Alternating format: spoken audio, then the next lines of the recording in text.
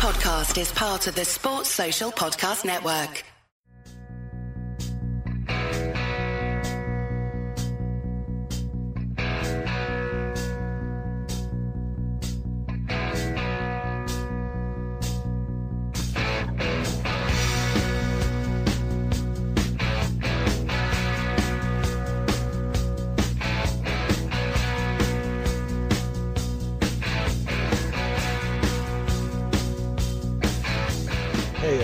Welcome back. I know it's been a while, and I say that like all the time that it's been far too long, but it's been far too long. You're listening to the Anfield Rant, and once again, I'm your host, Armando Angulo. Today I have a very special guest, someone that's very near and dear to me, a very close personal friend, and someone that you guys will definitely recognize and are very familiar with, and I'm talking about none other than the First Lady of the Anfield Index, Miss Nina Kauser. Nina, how are you? It's been far too long. I've missed talking to you. It's good to have you on here finally.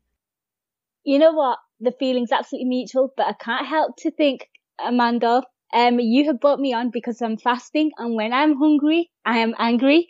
So I'm the perfect guest for this right now. It was taken into consideration. I know how you get when you're hungry. When I don't get my carbs, it's a disaster. But no, in all seriousness, it's an absolute pleasure to have you on. It's going to be a lot of fun to talk to you, to rant a little, to laugh a lot, and then just to enjoy the next, half hour to 45 minutes. And then I'm glad that we can do it on this platform. And you've been so gracious and kind to have me on your show, far too many times probably, but it's good to have you on here. But let's jump right in, Nina. Let's talk about what's on everybody's lips. We're on our way to Kiev. Can you believe it? Can you believe it that we're on our way?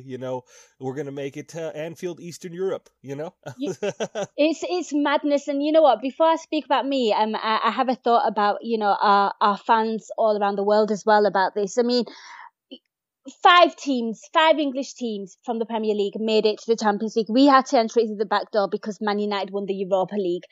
And we were the outside favourites. I don't know what the situation was like over in America, but we were the least hyped up team. There was a lot of fuss to be made of Spurs because they topped the group against Real Madrid. A lot of fuss about Manchester City, even to some degree Manchester United and Jose Mourinho. Chelsea, not as much, but there's some hype there, but none about Liverpool, absolutely zero.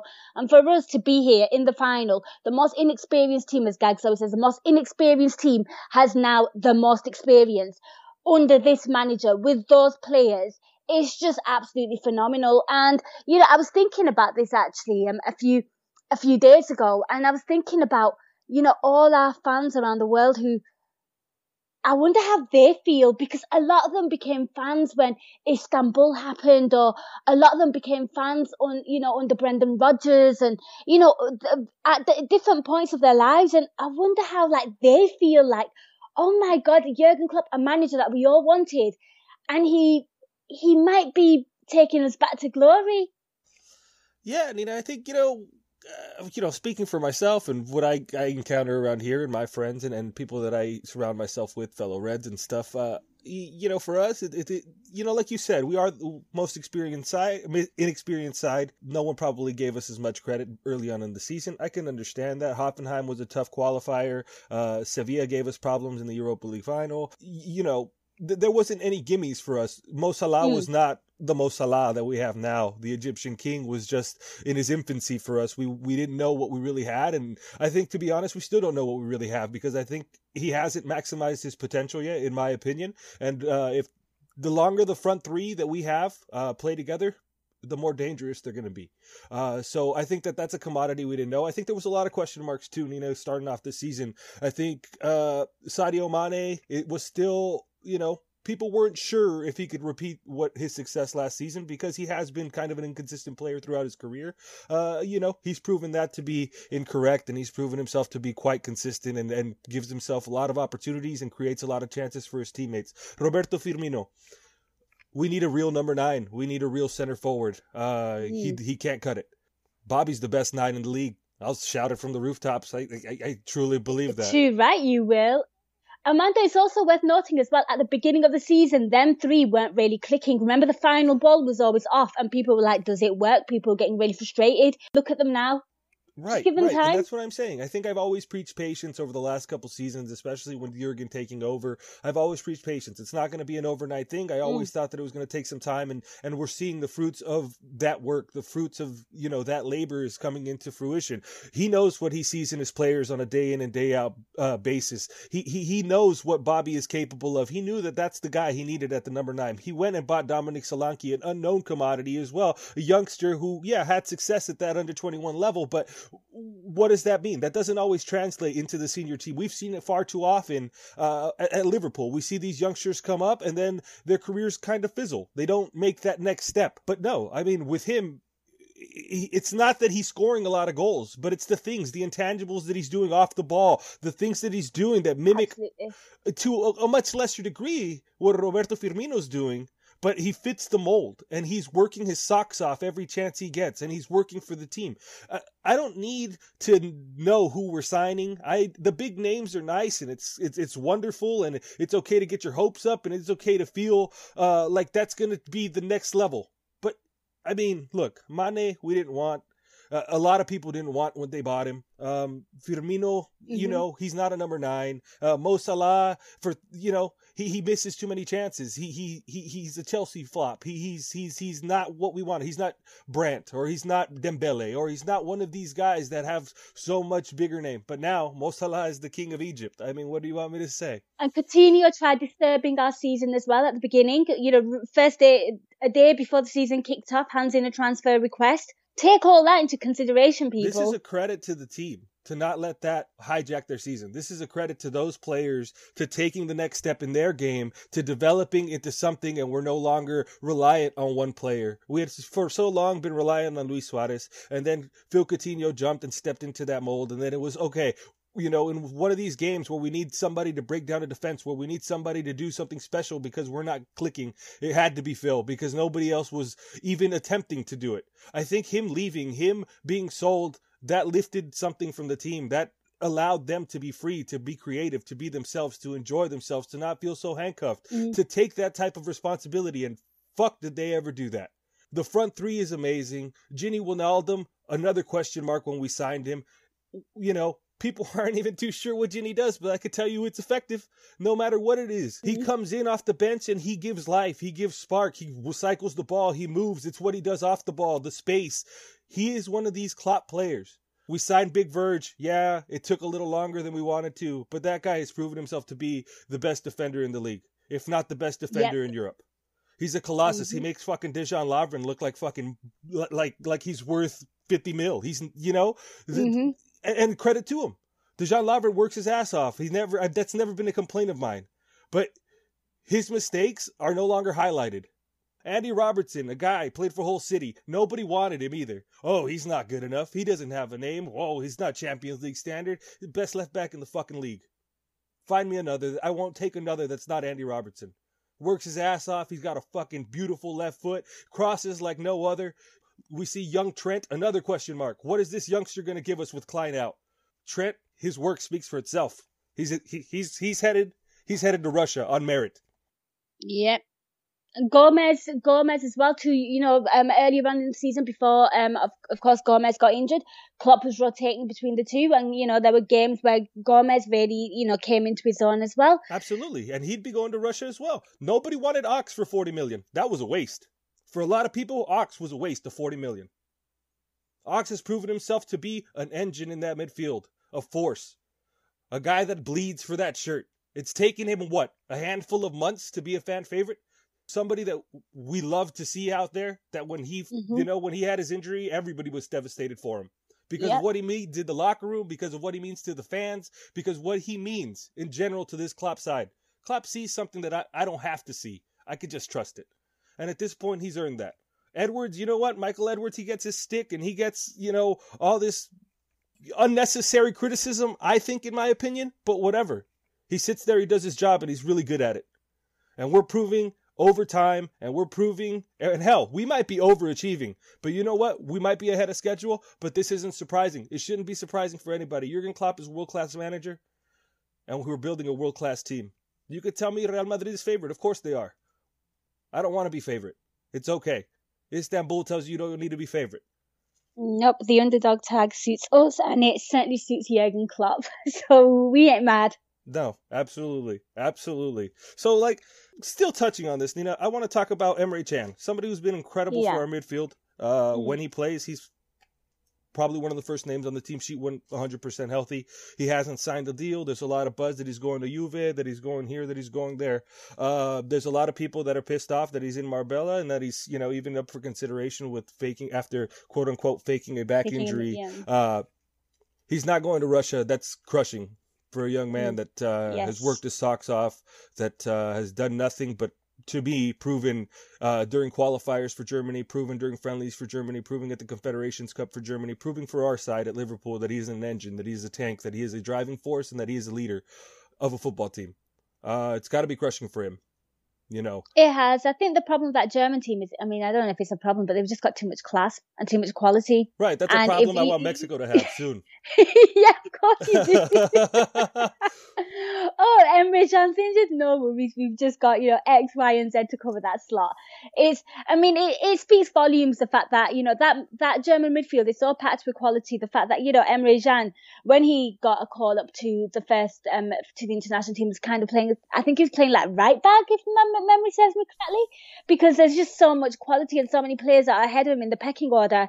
That's not a slight on Emre Can. It just means that Germany, who are the World Cup holders, and who are probably favourites again this time round, just have so much talent. Speaking about how he's been treated, I think he's been treated pretty poorly throughout his whole tenure at Liverpool, if I'm honest, by a portion of fans. Oh, he's fat. He's lazy. He's this. I don't understand what he does. I don't understand what kind of type of player he is. Just so many. Oh, go. And then, you get the odd idiot with a racist stereotype as well. And it's just really, really horrible to see. All I see, from a personal perspective, and I know you feel the same way as well. I absolutely love Emre Can. I wish the club did more to keep him. I wish he did sign that contract, but I believe he wants a buyout clause, which is something that Liverpool have never done. I respect the club's stance on this, because if they bend over here, how many times are they going to bend for other players and their needs? I think it's important for the club to kind of, be firm with that. If that is indeed the case, there's some people arguing that he wants a lot of money. He's greedy, but I don't think he's going to be on much more at Juve. Just a thought. It is just a thought. And I feel like he has fulfilled his contract. He has played really well for us. And if he feels that he will do better playing somewhere else, I'm not happy with it, but I can respect it. Maybe it's a personal choice regarding him and his family. We don't know the intricate details of why he wants to move away. They're people. So personally, I don't know what goes on in his head. I don't know what goes on in his life. If he feels like there's a next step for him, by all means, everybody deserves the opportunity to evolve and develop themselves professionally and personally wherever they choose to do so. Secondly, I think for me, Emre has been the driving force of our team in that midfield, a leader, somebody worthy of wearing the captain's armband when given that opportunity. We were needing that for a long time. No slight on Jordan Henderson. I think Jordan Henderson's a fine captain, but ultimately he was injured a lot, and Emre had to step into that midfield and take the team by the reins and really drive that team for about a season and a half, it seemed.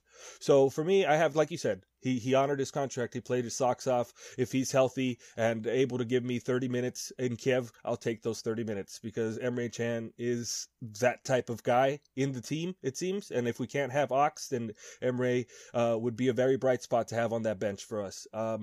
And you never know. Nothing signed, nothing set in stone. Maybe we're waiting for the final. Maybe we'll get a surprise. Maybe we'll lift the cup and he'll decide that, there's no place like home. But you don't know that. So the same happened with Gerrard at Istanbul. It was all up in the air in the final. It's true. It looked like he was going to go to Chelsea. That was our captain, Scouser, homegrown player. And his head was turned by Chelsea. No, absolutely, absolutely, and it's professional. It's the way it works. It's it's the nature of the beast. That's how it works. People get their head turned. There's more opportunity. There's more growth. If you're a team that's stagnating, I understand that. But right now, we're not stagnating. We're on the rise. So this move for Emre is a little confusing. It's a little disappointing if it does happen, to lose a player of that stature for absolutely nothing, especially when you developed him at very critical times in his career and got him to that next step, and he got himself to that next step into the German national team. But ultimately, if like you said, if it's because we have to do something that we don't do and that we're not willing to do because it'll set precedent that will only affect us negatively by allowing him to leave with a release clause or to sign a deal with a release clause, then I'm all for it. I'm all for, digging your heels in the stand if you think that that's the best practice for your organization, the best practice for your company. And I have no problem with that, because it's, with Jurgen in charge and the way we're going in our trajectory, we're going to have loads of talent that is going to be willing to come and play and prove themselves. And we're seeing that. We're seeing that revolution, and we're going to be really close next season to the title, in my opinion. And I know we're not talking about next season, and I don't want to get way too ahead of ourselves, but I think we're on the right trajectory to really challenge for a while, because we're so young, because we're so talented, because we're so selfless. And Jurgen is the right man to lead that type of team. And these guys, they've all seemed to have bought in, and I'm not even saying Emre hasn't bought in, but it seems that maybe there's more out there for him, and that's respectable. I have no problem with it. Yeah, it could just basically be, Armando, that he maybe one of his goals in life is to be a league winner season in, season out. And with a team like Juventus and a league like Serie A, Napoli came very, very close this season, but maybe a team like Juventus, he's guaranteed that, as well as getting first team football. Right. And so I don't blame these types of players that go and want this. I mean, you want to be at the top of your profession. Lifting a trophy every season is the top of your profession, so people could talk about Serie A being, an amateur league or whatever you want. Juventus is not an amateur team. They're consistently making runs into the Champions League. They were at the final not too long ago. They're going to be a different Juventus. Last season. They're going to be a different Juventus without Gigi, and we're going to touch on that because I know how you feel about him. So I have to get your thoughts on that. Get the tissues. I know, but still, nevertheless, they're up there with the Bayerns. They're a team that is they're a force to be reckoned with. A PSG. A lot of people are very close-minded that watch the EPL. I think that's starting to fade a little, and people are starting to broaden their horizons. But I still think that people are a long way from watching European football as a whole. In the U.S., we're really lucky because we get option. We get to see all of it. It's just a matter of if you want to wake your ass up early enough to watch it. But it gives you that opportunity, and it's wonderful. You see a lot of talent. You see a lot of different styles. You get to develop your knowledge of the game, and I think that's where the Premier League's going. It's always, I think, a little bit behind tactically than, let's say, a Bundesliga, but it's a lot more physical. So they all have their beauty and their things. I think for us, Jurgen's navigating that. He's learning where he can break all that down and learning a new league, and we're just going to be on fire going forward. And I can't blame Emre for wanting something different if it's not for him. Absolutely. I've got to ask you though. I mean, this is a scattered pod. What's been your favorite game in the Champions League? The one where you thought we might be able to do this? For me, honestly, it was probably Man City. Man City at home. It was so much fun to watch that happen. What's not surprising, Jurgen against Pep is a matchup that I will take all the time. It's for whatever reason, it's his Achilles heel, it's his kryptonite, and that's fine. I'm lucky that we have his kryptonite because Pep is the top manager in the world, and we just seem to have his number with Jurgen, and that's wonderful. But yeah, we just came out. We weren't intimidated. We've seen that in the league in the last few years. We're not intimidated by Man City. Those are some of the funnest games to watch, and that's why I was really excited to watch it, and it didn't disappoint. I think for me on a personal level, because of my, my fondness of Roma and that team, from a personal perspective, growing up and watching them a lot, and Francesco Totti and stuff, for me, it was really nice to get them in the semifinal. It was really nice to play, and it was really nice to beat them. It was a little sloppy at the end of the game in the first leg. We should have probably closed that out a little bit better, but you can't complain when you're in the final against Real Madrid. You can't complain when you're the last two teams standing and when your opposition is what is considered the best team in the world. They've done this 2 years in a row. This is their third consecutive year trying to live big years. That's something we should aspire to be. So to be able to knock Goliath off his perch, to be able to be that team that can go in there and actually challenge them, because I think when we're firing on all cylinders, we're unstoppable. I'm so happy that Marcelo's playing that left back and that Mo Salah's just going to tear him up. I'm so happy that it's Real Madrid, because I don't want excuses that we didn't beat anybody. I don't want excuses that we didn't go down there to Kiev and beat an absolute incredible team. Zinedine Zidane and those boys, those merengues, are a force. And we can go down there and stop a dynasty. And I don't know what kind of challenge you want if not that.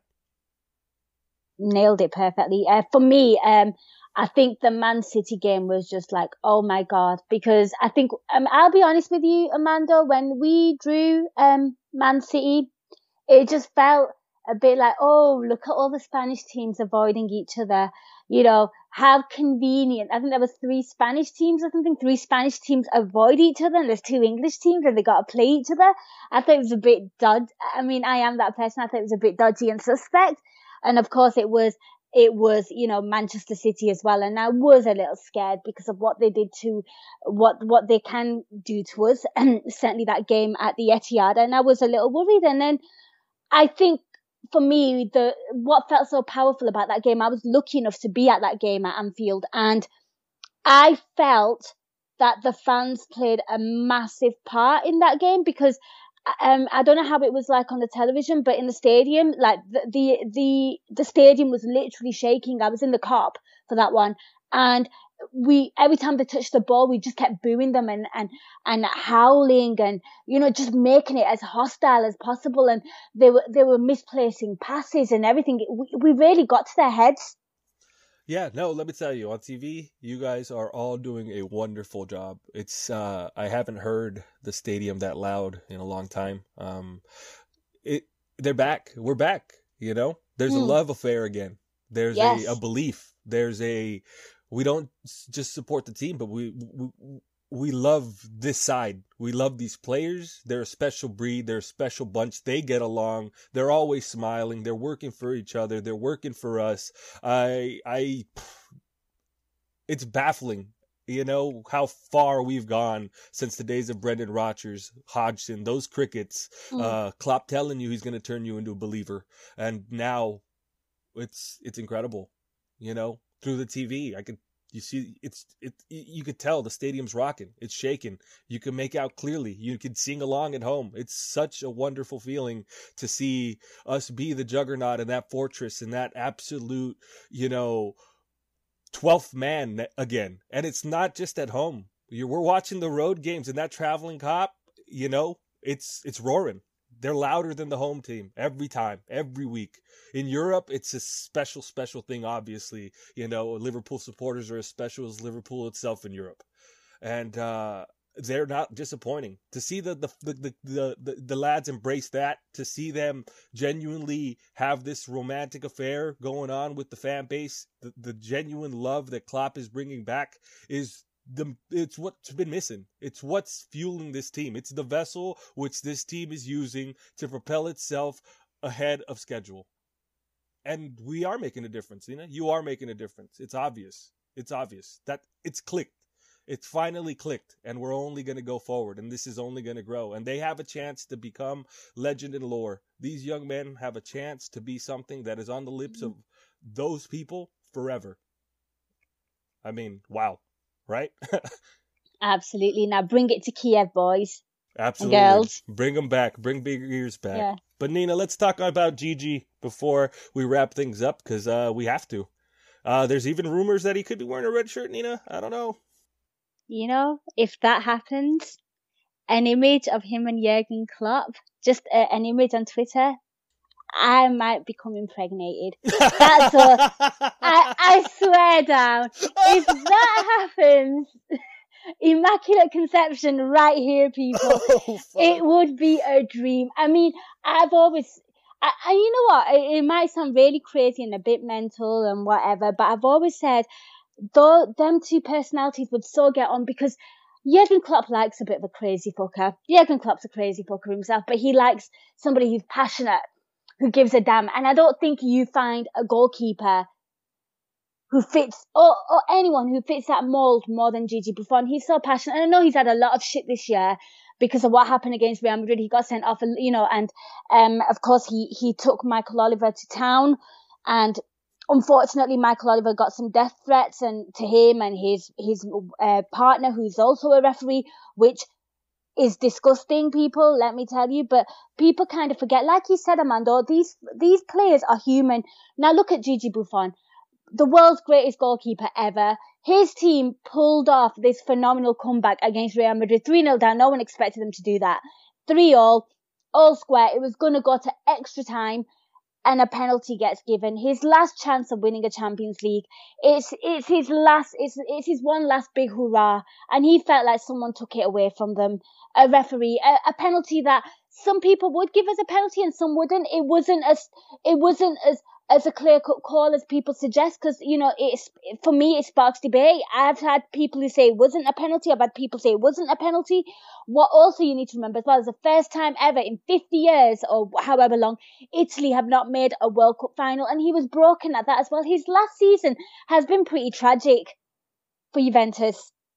No, absolutely. And yeah, I mean, officiating has been atrocious, and we'll get to that, you know, before we close this out. But, like, it's a tough way to go. I mean, for a legend like Gigi, I'd lose my cool too. I mean, fuck, I barely keep my cool, but I'd definitely lose my cool there, you know? I mean, he did exactly what I do, and people saying, oh, it's thoughtless, he's a role model, he acted like a spoiled little shit. Well, guess what? I'm a spoiled little shit too, because I would act exactly in the same manner. And to answer your question, Amanda Angulo, the greatest keeper of all time at Liverpool, of course, I'm buying that jersey. Yeah, I expect nothing less. But, you know, but my only thing about that, like, I doubt this happens, obviously. But even just give the 1% chance, and let's entertain this. Can we add 2 zeros to that one, please? We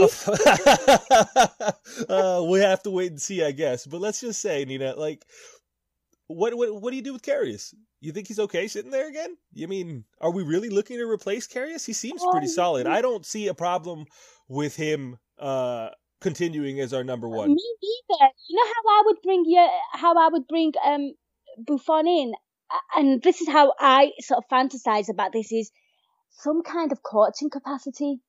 You know, goalkeeping mentor. Be a mentor to Karius. What better mentor can you get than a Gigi Buffon? You know, give Gigi Buffon maybe a cup game here and there, you know, see him out, parade him. I would not sacrifice Karius' progression, because it has been really, really, really impressive. Isn't it amazing how good he's come with a run of games? Isn't it amazing how he's actually a pretty decent goalkeeper, people? The fact that he's played games back to back and his confidence is growing with those game time and those minutes. That I would, you know, if Jurgen Klopp could somehow convince Gigi Buffon and say, you know what, come to us, but be a coach, that would be the ideal scenario for me. No, I would agree with that. I think I wouldn't want to jeopardize Karius's trajectory and the way he's growing and progressing. Like you said, it's just a matter of stringing games. Goalkeepers are, you know, people that need confidence. They're like a striker. A number 9, if he's not confident, then you're not going to see him pull the trigger and just, you know, do things that are necessary with a tenacity and a ferocity to succeed. And a goalie's the same way. You know, if his confidence is down, coming for a ball isn't as natural. He questions himself. It's one of those things. Mentally, the mental side of the game is such a big part of a goalkeeper and of all players, really, but as a goalkeeper especially. So for me, yeah, I'm very happy seeing him progress. I'm very happy to have him continue. I think if we're going to upgrade there, it has to be world class. It has to be Oblak. It has to be Allison. It has to be these guys, you know, and I don't see that many of those guys out there. So, and Gigi isn't a step up anymore. Although he, like you said, one of the greatest, if not the greatest of all time, he's not the best in the world right now. He's not the best. I'd say David De Gea is the best in the world right now. Yeah, well, yeah, that's hard to argue. That's hard to argue. I mean, the fact that Manchester United finished second in the league is because David De Gea. There's no question about it. The fact that they made in the Champions League, that they win finals, that they've done things at all while David De Gea has been there is because of David De Gea. There's no other. It's no coach. It's no strategy. It's no other player. It's no nothing. And United fans, they could deny that, but it's fact. There's stats to prove that. But let's cap this off, Nina, with a good old rant. We're going to talk about officiating, and I know you and me both hate them. So we're going to talk about the level of officiating going on here in the league, and not just in the league, but the Champions League, in the world, in football in general. I like when I don't know the official's name. I like when I don't know I can't remember what he looks like. That's my favorite part of officials. We don't see that anymore. Yeah, no, now they have to take all the headlines, all the spotlight. And a few months ago, I did a Media Matters with Paul Tompkins, and he actually did and Dan Roswell, and they did an in-depth study into officials and where they give penalties to, and what teams get penalties, and at what grounds. And we scored like really, really, really low. I mean, like, I don't think we've had a penalty given in the league in Anfield all season, if I'm right. And I thought, how can that be? We are one of the most attacking teams, most alive, one of the most fouled players. How can we not get a penalty? And you start watching and you start really dissecting things. And, teams like Everton and Brighton, who have English players who are getting these penalties, and they award them to English players because apparently there must be still some stereotype amongst these referees that think foreign players dive. And it's a narrative that's been portrayed by pundits, by the media.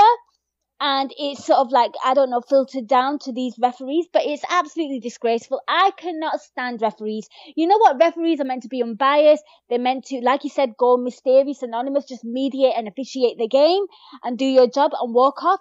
And right now, they are an absolute fucking liability. And I say that in a broad sense of the term, because I very rarely do I say now, oh, he's a good referee. Oh, he did a good job. Oh, he's officiating that game. Good. He's fair. It's just, I don't give a crap anymore because I feel like they're all a massive liability. There is a reason why certainly English referees, or the ones in the Premier League, are not going to the World Cup because they are absolutely appalling. And the fact that they feel that they don't need the aid of VAR is absolutely astounding, considering they can't get the simplest decision correct. It's just a massive head fuck. I mean, if I get angry, Amanda, I wonder what you think, because I actually think the referees in the Champions League have been pretty fair to us. A bit unfair with, the Milner penalty and stuff like that. Yeah, the penalties that were given against us, a bit soft, but again, that's going to happen. Sometimes something isn't going to go your way, and we got through. But as a whole, I think in Europe, the referees have been better to us. I can only speak for us. Sure, Gigi Buffon disagrees. Long behold, it was a referee that did him over too.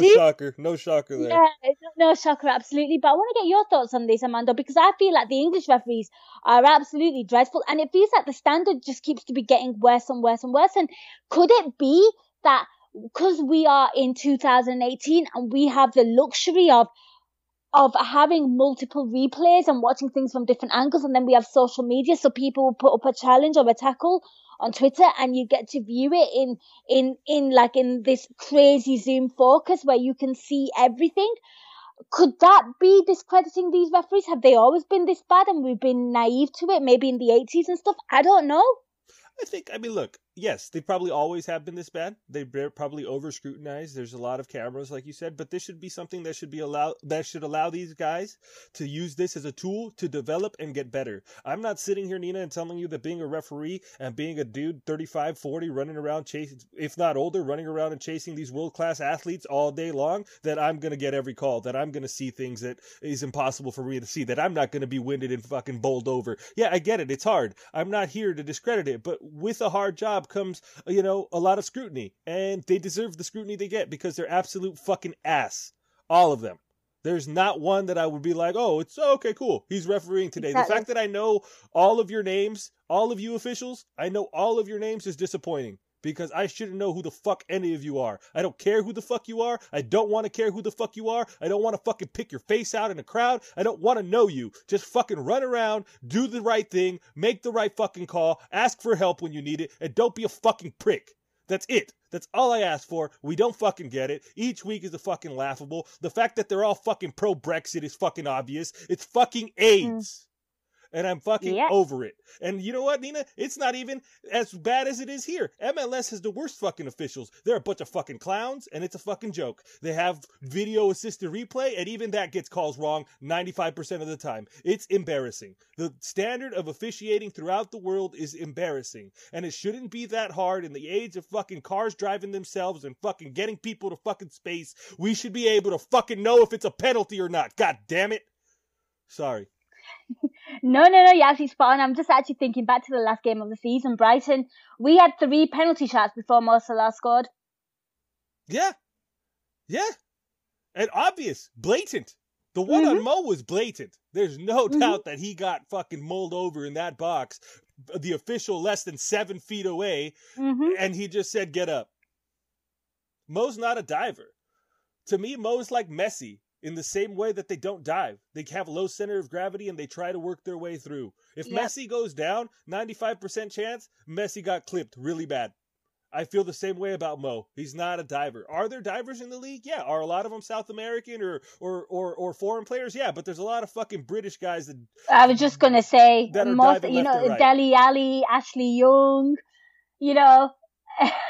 So it's not a matter of, you know, where you're from. It's the style and the type of player you are. And, you know, there's nothing wrong with me trying to see a player trying to seek an advantage. That's natural. It's what players do. But it is the official's job. It's part of their job description to be able to call bullshit when it's bullshit and to be able to call a foul when it's a foul on merit, not on fucking which passport you hold. Absolutely. And I think as well, Amanda, I don't think the pundits help as well. I remember when Lovren conceded that penalty against that young Evertonian lad, I forget his name.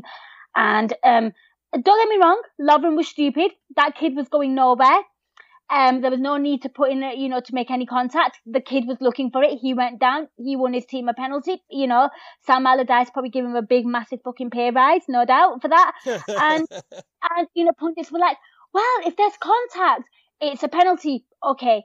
And then I can't think, there was another instance, and I think it was one of our players involved, there wasn't enough contact for it to be a penalty. And I'm not thinking, you don't help the matter. I think we need to simplify things. Maybe the rules have become too complex for these referees. Maybe they just don't know anymore. The FA Cup game that was on yesterday, a few penalty shots in that one, you know, and you just kind of stop and think to yourself, well, okay, maybe because he wasn't the last man and the rules have changed. That's why Jones didn't get sent off. Well, way back when, if you were the last man and you made that challenge, you did get sent off. So why are we constantly changing the rules? Maybe just keep it simple. Oh, I agree. I think keep it simple, stupid is always the best, right? Like, you gotta keep it fail-proof because the more gray area you give these guys, the more they're gonna make themselves a spectacle and the more they're gonna make themselves part of the act as opposed to just somebody that's supposed to be there to moderate and mediate the act, right? So yeah. I think... In which game did you completely lose your shit at the officials? It's pretty easy for me. Yeah, I'll let you go first. You seem to be ready. Spurs. It's always Spurs. What on earth? I mean, don't get me wrong. Upon replay upon Zoom, people saying, yeah, maybe they got those decisions spot on. But it was the fact that, the referee went running to his linesman and he was like, oh God, I forget his name. Was it Moss? It was Moss, I think. If memory serves, it was fucking Moss. Yeah. Oh, you know, was Lovren playing him on side? No, was Love, you know, whatever. It's something about right. And the linesman was like, no, it wasn't offside, or it was, or whatever. And he goes, fuck it, I'm just gonna give it anyway. Gonna give a goal. And that pissed me off because he wasn't sure about a situation, and he still decided to not listen to his linesman. He wasn't 100% sure and he still gave the scoring team the benefit of the doubt, and that really pissed me off. And Mo Salah scores what we thought was the winner in injury time, and you're celebrating like fucking hell, yes, you know, the comeback kings are back. You know, this is Liverpool. We won the game despite the referees being arseholes with us. And then Harry Kane happened. Yeah, exactly. Yeah, do you know what I mean? I was like, it was Brexit means Brexit, Nina. Yeah, absolutely Brexit. I mean, for neutral, they absolutely loved it, but as a Liverpool fan, I was absolutely seething. Oh yeah, no, that was one of them. That's on my top 3. But I think for me, where I was really livid was, like you said, Brighton, where there was so many shouts and there was so much on the game. You know, Agent Rafa did his thing, so it really didn't matter. But at the time, we needed a point and we needed those goals, and we were getting robbed left and right. I was throwing things and cursing things and wishing things upon people that I probably regret to this day. But yeah, I think just with what we needed to clinch top 4 and what was on the line for me, and there was no second chance after that. I was livid. I just couldn't contain myself. And then it was all okay in the world, you know. Yeah, it's all okay. And speaking of Brighton, the game at the Amex, the stupid penalty against Jordan Henderson, that was never a penalty. Right. We have a lot of those. Do you see what I mean? Yes, we have a lot of those. We seem to be on the short end of the stick a lot. I don't want to have a bias and say that, like, as far as, you know, but penalty pool is long gone. I miss those days. Yeah, I do as well. And this season has just been absolutely ridiculous. And if my numbers and stats are correct, the fact that there's been no penalty awarded at Anfield in the league, that in itself tells you everything. Man City, and you know, Man City, the penalties that they've won, I mean, they've got the likes of Leroy Sané and Aguero, but the one that wins them the most penalties is Raheem Sterling, English player again. Right, and I can guarantee you that Aguero and Sané are getting fouled an equal amount of times, and that Sterling is probably diving a little bit more. It's part of his game. It's part of his makeup. And like I said, there's nothing wrong with trying to get an advantage, but it's up to the officials to make sure that type of shit is out of the game by enforcing rules and making sure that they get the right call. A dive's a dive and a foul's a foul. It's just not happening on a consistent basis. And, you know, they got leaps and bounds to cover, to make up ground and to be a credible, you know, part of the game again, because they're losing a lot of credibility. It's becoming tough as a fan to think that they're unbiased and to think that there isn't something more going on, you know. But they don't need VAR, Amanda. Oh, no, VAR is the worst thing that's happened in the U.S. Yeah, it's beneath them. Well, they got this. They got to get it right, because the U.S. has VAR and it's trash. They don't get it right. Those calls, I'm watching it on TV. They're blatant, black and white. They're still getting them wrong after video replay. VAR is good. I don't have a problem with the concept of video assisted replay, and I think it should be a part of the game everywhere eventually. But I think, you know, as the guinea pigs here in the U.S., we got a long way to go before we can figure out what deserves to be called what and what. Like you said, the rule books need to be a little more black and white. We need to get rid of a lot of the gray. I agree. I'm with you. I'm 100% behind VAR. I think it can't do any wrong. Don't get me wrong. I know it gets used in Germany, and I understand that in Germany that, you know, people get frustrated because it takes too long. It's time consuming. Right. But these things, and I'm sure the same in MLS as well, but these things will get better as the seasons progress, because they'll have a more of an understanding of it. The technology will become a bit more simplified. The process will be quicker. You can't say, oh, I used it once. It took ages. I'm not going to do it again. Right. You're not going to get better at it. I agree. And yes, and you know what? I'm one to think like you, Nina, that, yeah, sure, take 2-3 minutes of my time, get the right call.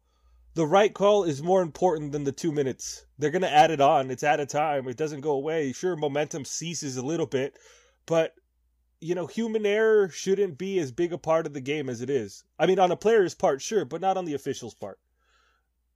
That's all. Absolutely. That's all. No, with you. Nina, I think we're going to wrap up here. You've been very gracious with your time. Is there anything you want to say before we get these boys on to Kiev? And is there anything you want to plug? Because I know you're a very, very, very busy woman. I am a busy person, but all I'm going to say is I want to hear more Anfield Rant pods. In a weird way, they provide some kind of therapy for me and a lot of listeners as well. So, you know, listeners, please tweet Amando and tell him when he has a spare 3 minutes, he gets onto that Skype and he rants about whatever he feels. I mean, there's just so much great content. You have so many great contributors, but for me, Anfield Rant is a staple. For me, it's a must listen to. Please keep doing it more. For my part, please keep it locked on AI Pro. There's so much awesome content. There's a great promo on right now. We've got some great shows. So that's all I'm going to plug. Awesome. And yet, you're too kind. And I plan on it. 2017-18 was really busy for me personally. But I look forward to next season and this off season and up the fucking Reds, all about it. And I just want to plug, like you said, AI Pro, Gags, you, yourself, Trev, everybody working on that side is really putting in a lot of work, giving you guys a lot of great content, a lot of really in-depth analysis. Under pressure alone is worth the money. It's pennies a day, and these people work really hard to give you guys the best access to Liverpool possible. So Gags, big credit to him, big credit to you, Nina, and absolutely, like you said, there's always, Gags got a promotion going on. Check it out. It's non-committal. Check it out. Give it a chance, and I guarantee you won't regret it, and you'll be a subscriber like all of us. But yeah, and I just want to plug also, our good friend Harinder wrote a very personal, in-depth piece and gave himself, it was a very vulnerable piece for him, and I know, we know he's a very private man, and Paji's a wonderful human being, one of my favorite people, and he wrote a piece on Anfield Index, Win. I would appreciate everybody check it out. It'll definitely put things into perspective, and, with that being said, I just want to thank him for putting himself out there and allowing us to share in that. It's not easy to put yourself out there. I know, but it's something that everybody needs to see sometimes, especially from a person as wonderful as Harry, and it was very touching and moving. So that's all I really want to plug. I appreciate all you guys listening and bearing with me. I appreciate everybody at Anfield Index for bearing with me and giving me the time to do the things that I needed to do and not rush me back and allow me to do this when I have a chance. And I have a lot of fun. I look forward to doing this more and more. And all I got to say is let's bring Big Ears back to Anfield. Let's have a party. Yes. Let's fucking celebrate and up the fucking Reds.